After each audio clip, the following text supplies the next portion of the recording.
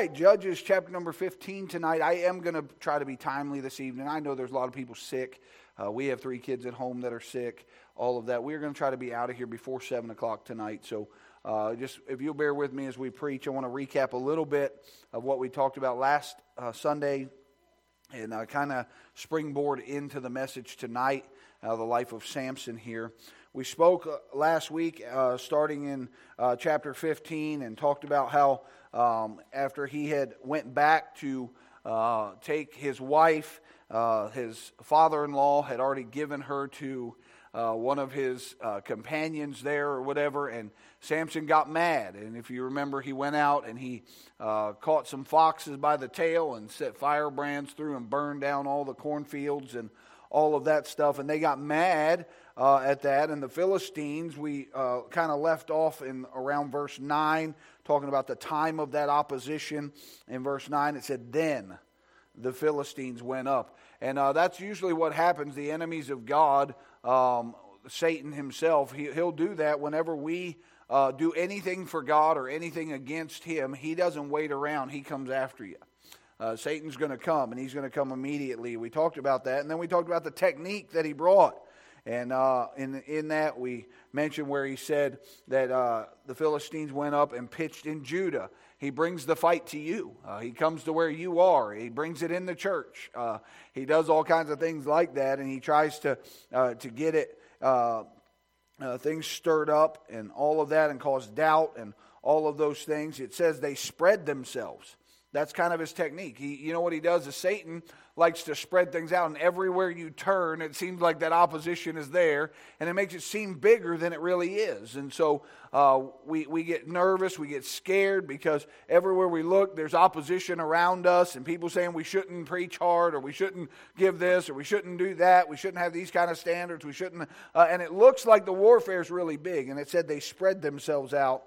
And then we talked about the turf of the opposition, how he did bring it to Judah. He came to where the people of Judah were, and he stirred them up against Samson. And he tried to get the fight amongst his own people to fight against him. And that's what usually happens in our life. And whenever Satan begins to work, he usually tries to get people inside of our church to come against us, people that we care about, people that are supposed to be on our side that fight against us and all of those things. And we need to understand that the fight is bigger than we are, and that it's more than about you and I. It's about Satan trying to destroy the work of God and the kingdom of God, and that's what he's trying to do. And the Philistines represent the army of the devil, and we need to be fighting against it and all of those things. But we're going to really jump into it tonight in chapter 15, starting in verse number 12.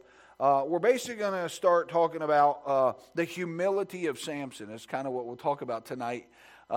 He gets a little humbled in this passage.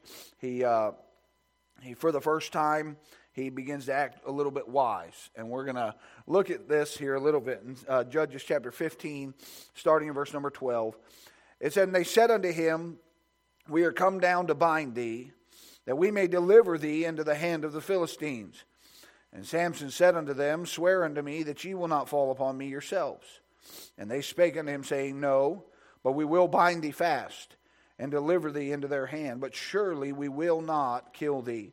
And they bound him with 2 new cords, and brought him up from the rock. And when they had come to Lehi, the Philistines shouted against him, and the Spirit of the Lord came mightily upon him, and the cords that were upon his arms became as flax that was burnt with fire, and his hands loosed from, and the bands loosed from off his hands. And he found a new jawbone of an ass, and put forth his hand, and took it, and slew 1,000 men therewith.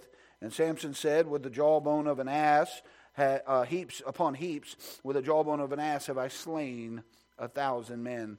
And it came to pass, when he had made an end of speaking, that he cast away the jawbone out of his hand, and called the place Ramathea.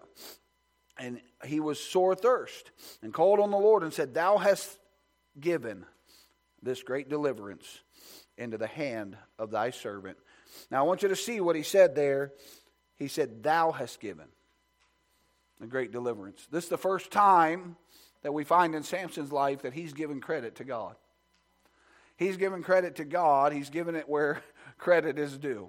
And I want to preach to you tonight on the humility of Samson and just some things we can learn from it. Let's pray. Lord, we love you. Thank you for the day that you've given to us. Thank you for the opportunity we have, Lord, to be here tonight. Lord, I pray that you'll bind Satan and the devils of hell from this place. Lord, I pray that you'll be with us as we go through your word tonight. Holy Spirit of God, I ask you, please, to just guide my mouth and my heart this evening. Lord, I want to be your vessel that's used tonight. I pray that you'll create in me a clean heart, renew a right spirit within me.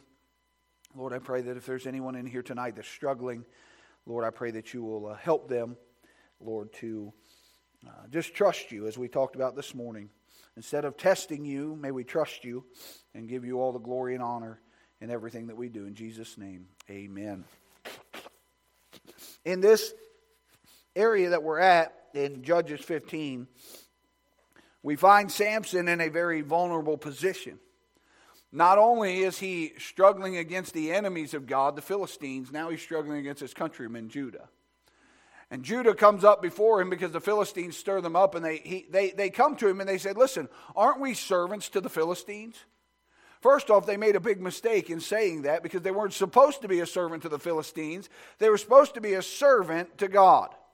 But here they are, they're content to be in bondage in this under the enemies of God, and they come to one who is supposed to be their the judge there that's going to help judge them and set them free from the rule of the Philistines. But here they come and they shackle Samson with new cords and they're bringing him down. But for the first time we find Samson acting wisely instead of foolishly. In this, his actions are very commendable in this. As we see him, he is living by faith and is very gentle with his people that come to him. He doesn't say to them, well, I'm going to tear you apart like I'm going to tear the Philistines apart. No, he says, just do me a favor, promise me something, that you all aren't going to be the ones to kill me. Just promise me that you guys aren't the ones that are going to try to hurt me. He doesn't oppose being bound by his people. In fact, he willingly submits. And he avoids a bloody fight between his people and himself. He avoids all of this. Now, what we need to make sure we're doing in our life is we need to make sure when people attack us and understand who the enemy really is. And oftentimes we want to lash out and we want to make sure that we get the first blow. But you know what he was doing? He was actually acting very wisely. And he understood that in this time in his life, it wasn't going to do him any good. These are the people that needed delivering, not defeated. They didn't need to be defeated. These were the people of God. These were the people that need delivered from the enemy of God. And Samson understood that. See, had he lashed out against them and defeated them, he wouldn't have helped Judah at all. So what he was trying to do in this, through the wisdom of the Lord upon Samson at this time, was he said, okay, I'm not going to fight against my own people. I understand where the enemy's coming from. I understand where the real battle is at. And being bound would now give him an advantage in attacking the Philistines after he broke the rope. See, they would have their guard down. When Samson came in this wisdom and he comes bound with these new cords to them, the Philistines probably put their swords away. They probably got, he's already bound. They did the work for us. Now all we have to do is take him and take care of him. And so by being bound, he had actually the advantage against the Philistines. The Philistines dropped their guard. They relaxed all these things. And the enemy kind of stepped back and said, okay, this isn't really a battle now. And so there was some wisdom in allowing this. And then in smiting the Philistines, there, without a conflict with his own people, made it easier to gain his people's support. When he went against the Philistines, he fought against the Philistines, not his own people. His own people saw that, listen, he really did love them. He really did care about them. And so it began to give. And I'm setting the stage a little bit for what's happening here. Samson is propelled into leadership for the next 20 years after this time, and the people begin to follow. Once this is taking place, Samson, now he doesn't always make the right decision. You know, Delilah comes after this. He ends up, again, falling to that very same thing that got him in trouble in the first place. He didn't learn from his own mistakes there, and we'll get into that later on as we go through the book of Judges. But it made it easier for his people to follow him because he could have lashed out at them. He could have attacked them, but he didn't. He went to the enemy and fought against the enemy, not against those that were of his own tribe, as his own people. Judah's betrayal of Samson reminds me of Judas's betrayal of Jesus. One of those ones that was there in the inner court with Jesus, that was at that table with Jesus. And Judas, you understand, is a Greek name for Judah. When you find that. Now, I'm not saying our Judah's bad, because our Judah's not bad. He's a good guy. But Judah here in the Bible is what we're talking about. Judah was betraying their own people. Why? Because they would rather be under bondage to the world than under subjection to God. And how horrible is that we as believers in Christ, we act the same as Judah does. We'd rather be in bondage to the world than in freedom to God, to worship Him and follow Him, and in subjection to the Lord. Why is it that we find the freedom in Christ as bondage in Christ when it's not? We think, well, it's so restricting being a believer in Christ. It's so restricting being a child of God. No, it isn't. It's freeing to be a child of God. The real bondage comes in the bondage of sin. But Judah was content to live in that. Samson, by grace, willingly suffered shame and reproach at the hand of his brother in order to deliver them. Isn't that an amazing picture?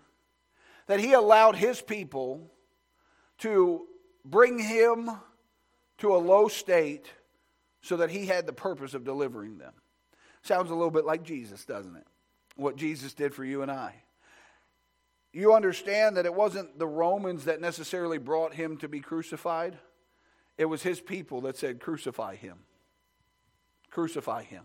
And then the Romans did it. You know what? They didn't want to do it themselves, but they wanted to bring him to be crucified.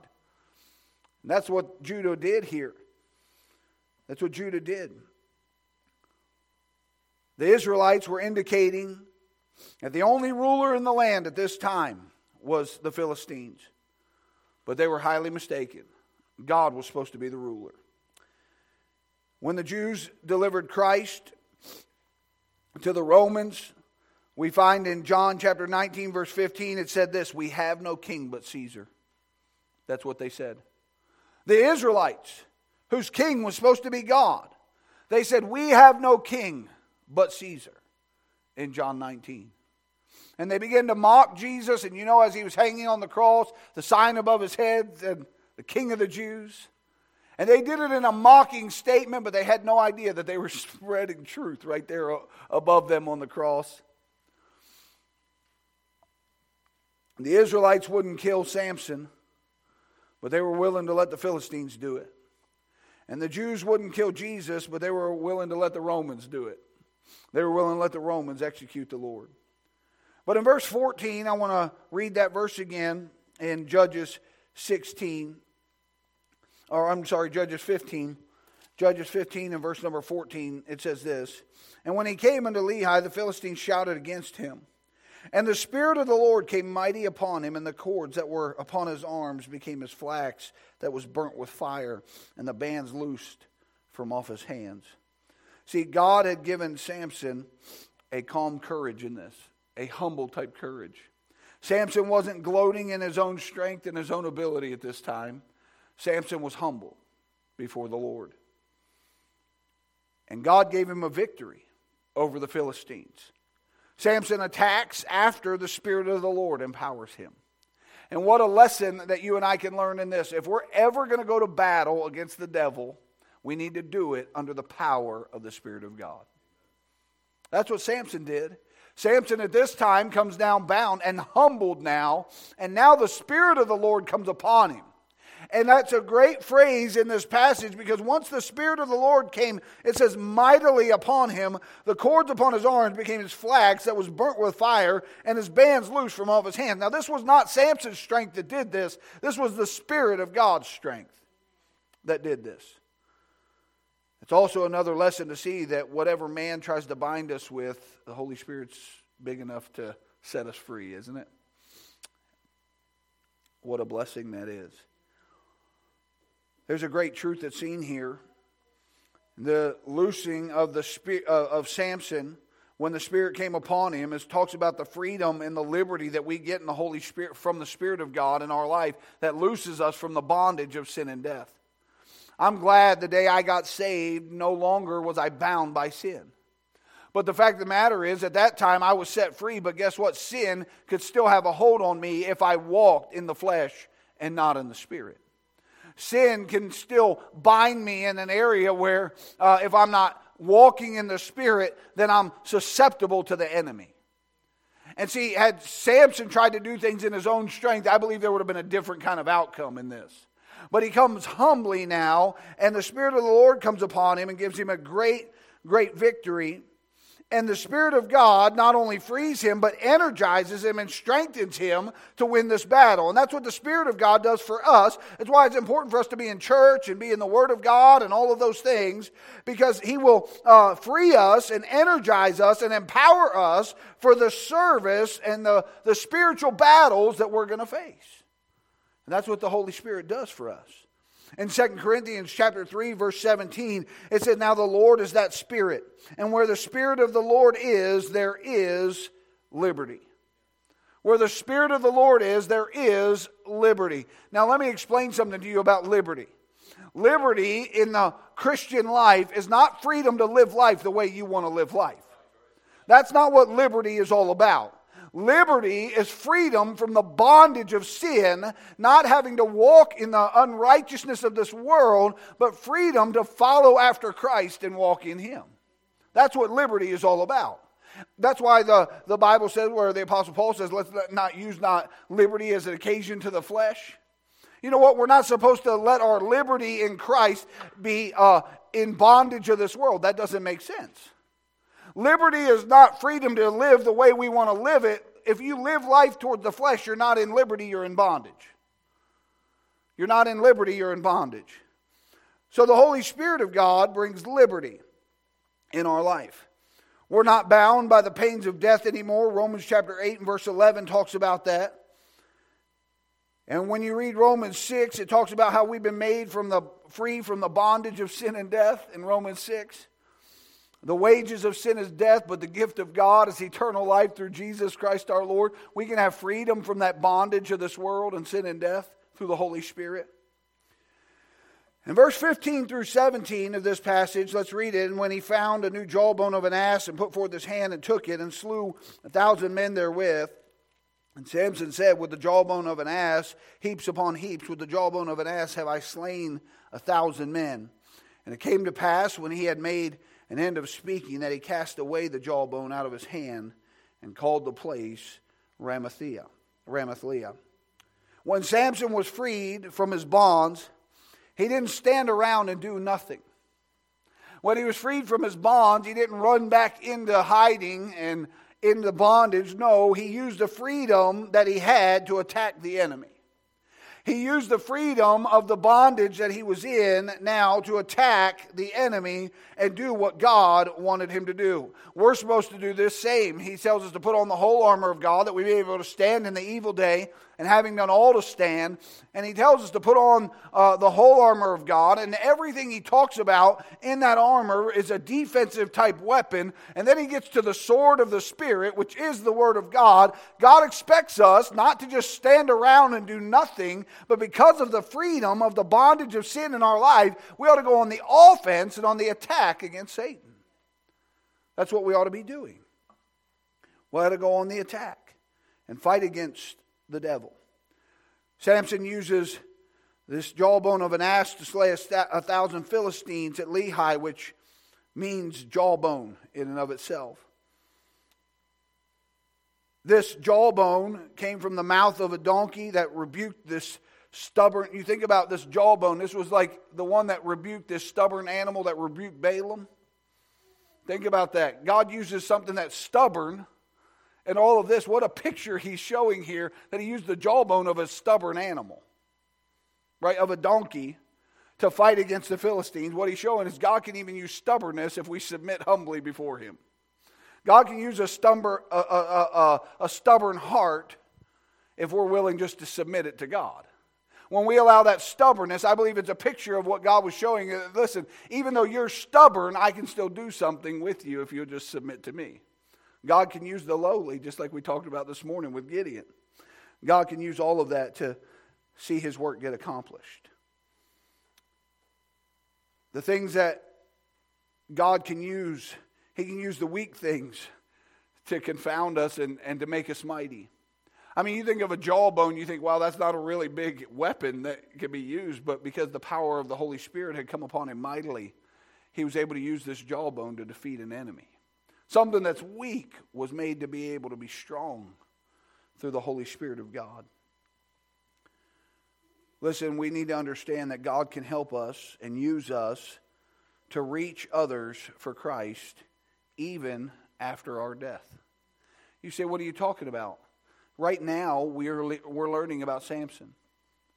We're learning about what Samson did and how God used him in this area to defeat an enemy. You know what? When you submit to the Lord, God can use your testimony for Him even after you're dead to reach people for Christ. Isn't that a blessing? Because when we submit ourselves as weak vessels to God, God can still use us to do those things. And God can use, just like He used that dead donkey to defeat an enemy, He can use us to defeat Satan if we'll just die to self. See, not only in a physical death, but a spiritual death, dying to self. God can use us when we die to self. See, He had to use something that was dead to itself to make the enemy get defeated. Did you understand that God didn't use a live donkey to do this? He didn't use a boastful Samson to do this. He used a humble Samson and a dead donkey to defeat an enemy.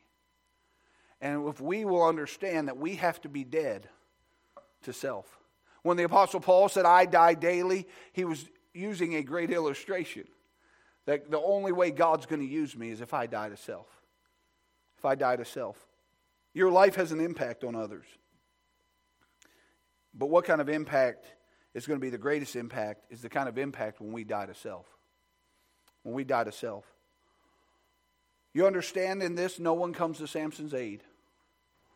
Nobody from Judah is found fighting with Samson. He's not coming to the battle and looking around behind him and having all his comrades coming behind him with their swords wheeled, ready to fight the enemy. The tribe of Judah totally deserted him. They brought him out to be killed. They deserted him. And let me explain to you, if you plan to serve the Lord, realize you may have to do it alone sometimes. If you're going to serve the Lord, sometimes it's going to feel like you're down and out, that you have no encouragement, no help with those around you. There's nobody there that's backing you up, saying, hey, let's keep on going for God. You stand up and preach the whole counsel of God. Sometimes there's going to be people that criticize you and make fun of you, people that are in your camp, that are supposed to be behind you doing what the same thing that you're doing, pressing towards that same goal, but they're going to be the mockers, they're going to be the criticizers, they're going to be the ones coming after you, and then when the battle's raging and it's hot, they're not going to be anywhere to be found. It's going to be you fighting by yourself, it seems. But see, though Samson was there physically in his own fighting against the enemy, he wasn't alone. He had the Spirit of God with him. There was a quote that I read. It said this: no one serves well who does not know how to serve alone. No one serves well who does not know how to serve alone. Listen, when you're by yourself, are you serving in your Bible reading? When you're by yourself, are you the one praying? When you're by yourself, listen, when it really matters and you're all alone, are you still going to fight the battle? You're still going to fight the fight. Samson throws away this jawbone and names this place Ramath-leah, which means Jawbone's Hill. The place where God used something dead to defeat an enemy. I wonder if we would be willing to say, hey, Lord, I'll die spiritually. I'll die to self. Kill that flesh so that the Spirit can use me to win the battle for you. See, that's what Samson did. He's getting a little wise in this area. In this time, let's look at verse 18. And when he was sore athirst and called on the Lord and said, Thou hast given this great deliverance into the hand of thy servant, and now shall I die for thirst and fall into the hand of the uncircumcised. Now we're going to stop there for a second. It was probably kind of hot outside. I don't know, but I would imagine it was hot, and he had fought a battle. He was sweating. He was thirsty. He was fatigued. He was weak. He was weary. He nearly perished for lack of water. And in his moment of desperation, he does something very wise and very earnest. He seeks the Lord for help. Samson doesn't try again to rely now on his own abilities and his own strength. He doesn't say, Lord, I'm going to do this by myself or whatever. No, he says, Lord, I need you. I need your help. He wisely cast himself by faith to the Lord. God, there's no place for me to get a drink of water. God, there's nothing I can do to help revive myself right now.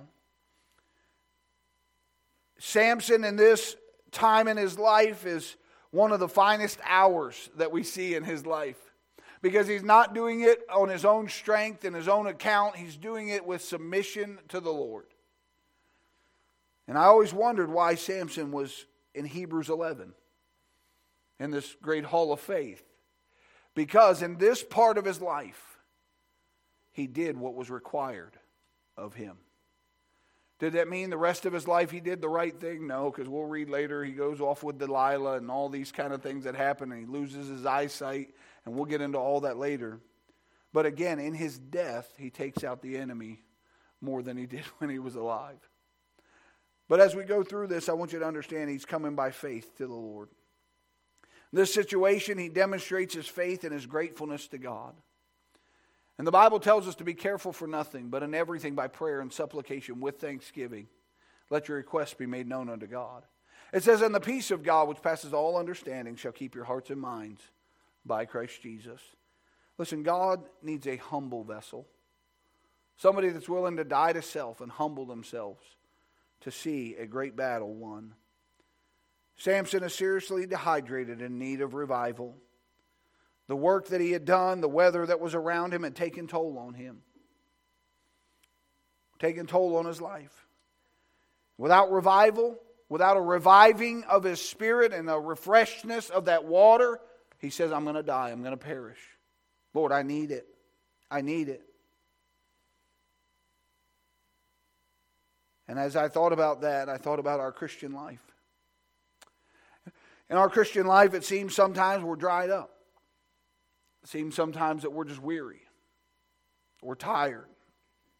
The wickedness of the world and the weakness of our flesh kind of have us down and defeated. And we're in desperate need of revival. Some of us need revival because of weakness. There's some weaknesses in our life. But I believe there's some people that are actively exhausted in serving the Lord. And it's not because necessarily they're a weak Christian and they're doing what they can to serve God, but they're tired. They're fatigued in the work. And guess what? They need revival. They need revival. Revival is essential for us. Samson begins to reveal some of his weakness. Hey, I'm thirsty. But you know what? It wasn't until he got that water that he got revived. And there's times in our life that we're down and discouraged and defeated. It seems like we're all alone, and God says, hey, I've got a drink for you. And he gives us the water of the Word. And we can take the water of the Word and we can get refreshed and revived and energy again to fight the battle and go forward. That's why he tells us to get into the Word of God and to meditate upon the Word of God and all of those things. Why? Because this is our sustenance to carry forward and to go forward for God. He gets revived and the water comes and he's able to drink. And this humility that he shows was not characteristic of Samson, but this isn't who he really was. We know he was very prideful. But now he's showing some humility. And God let him experience a great trial and great thirst in order to bring him to the place where he realized he could not be self-sufficient. He had to be relying on God. He had to rely on God. And there's times God does the same thing in our life. Paul taught this to the church of Corinth in 2 Corinthians chapter 12, verse 7.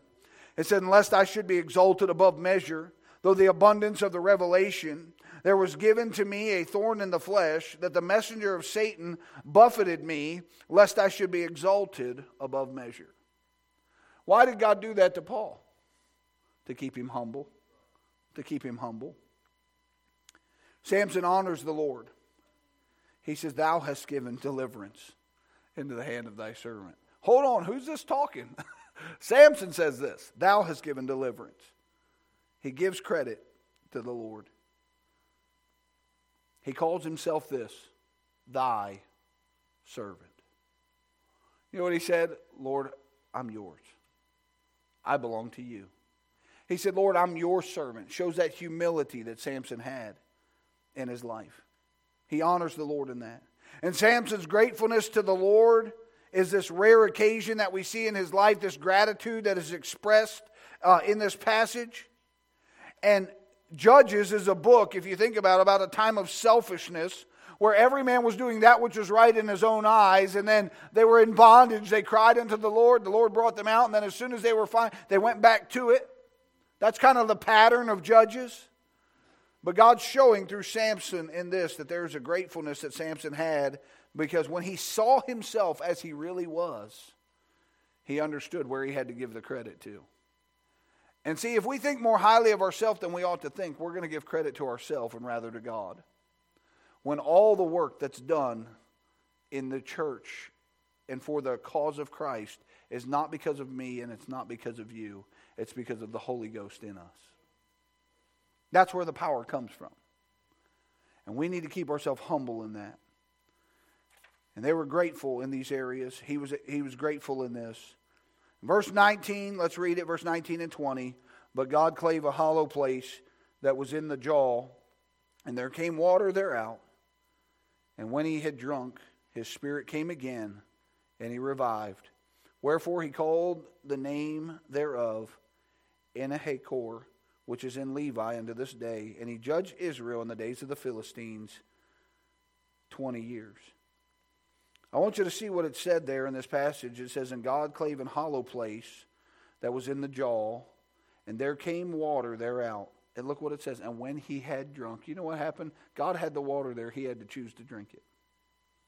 God gave him what he needed. He cried out to the Lord. God gave it to him. He chose to drink it, and then he was revived. So what happens in our life? The Word of God is what we need to go through in our life to get that refreshing and that reviving in our life. And it's there, it's available. God's already given. He's hollowed it out on the pages of this book. But we have to drink it. We have to drink it. Understand, this is not a deep theological message tonight. Very simple. We've got to humble ourselves before the Lord. If we're going to walk in His strength and His power, we can't do it in pride. We've got to do it in humility. And when we're weary and we're tired in the fight, we're weary in the journey and tired in the way, He gives us some water to revive us and to refresh us. And we need to be grateful for it. Psalm 119, 107 says, I am afflicted very much. Quicken me, O Lord, according to thy word. Quicken means made alive. You know what he said there? The psalmist is saying, I'm afflicted very much. Make me alive, O Lord, according to thy word. Revive me through thy word. When true revival comes is when we're humble before the Lord. We die to self. We go to the water of the word for refreshing. And we see God uses things that are dead to win great battles for Him. That's the message tonight. The humility of Samson. I wonder, will we humble ourselves before the Lord tonight and say, God, I've been looking more of myself than I have to you. See, Samson said, thou hast delivered thy servant. Thou hast delivered thy servant. You know what he said was, God, this is all because of you, not because of me. And Samson has a milestone in his life right here. A chain of events that turned things around for a brief moment in Samson's life. Was he experienced what true revival is all about. Listen, we have a revival meeting coming up a week from today. But you know, we don't have to wait till a revival meeting to be revived in the things of God. When we're tired, we're weary, seems like we've been picked up and slammed against the ground. We're all alone, sometimes it seems. What do? We either go to God and get refreshed, or we run from Him and we die. But we die the wrong kind of death. See, God wants us to die daily in the kill the flesh so that the Spirit can reign. Most of the time what we do is we kill the Spirit that's in our life and we walk in the flesh. We do opposite of what God expects us to do. God wants us to kill the flesh, put that behind so that the Spirit can have preeminence. You know what? We can see revival happen in Martinsburg, West Virginia, if the group of people just in this room tonight just decide to not walk in bondage, to let the Holy Spirit set us free and be revived by the water of the Word. With our heads bowed,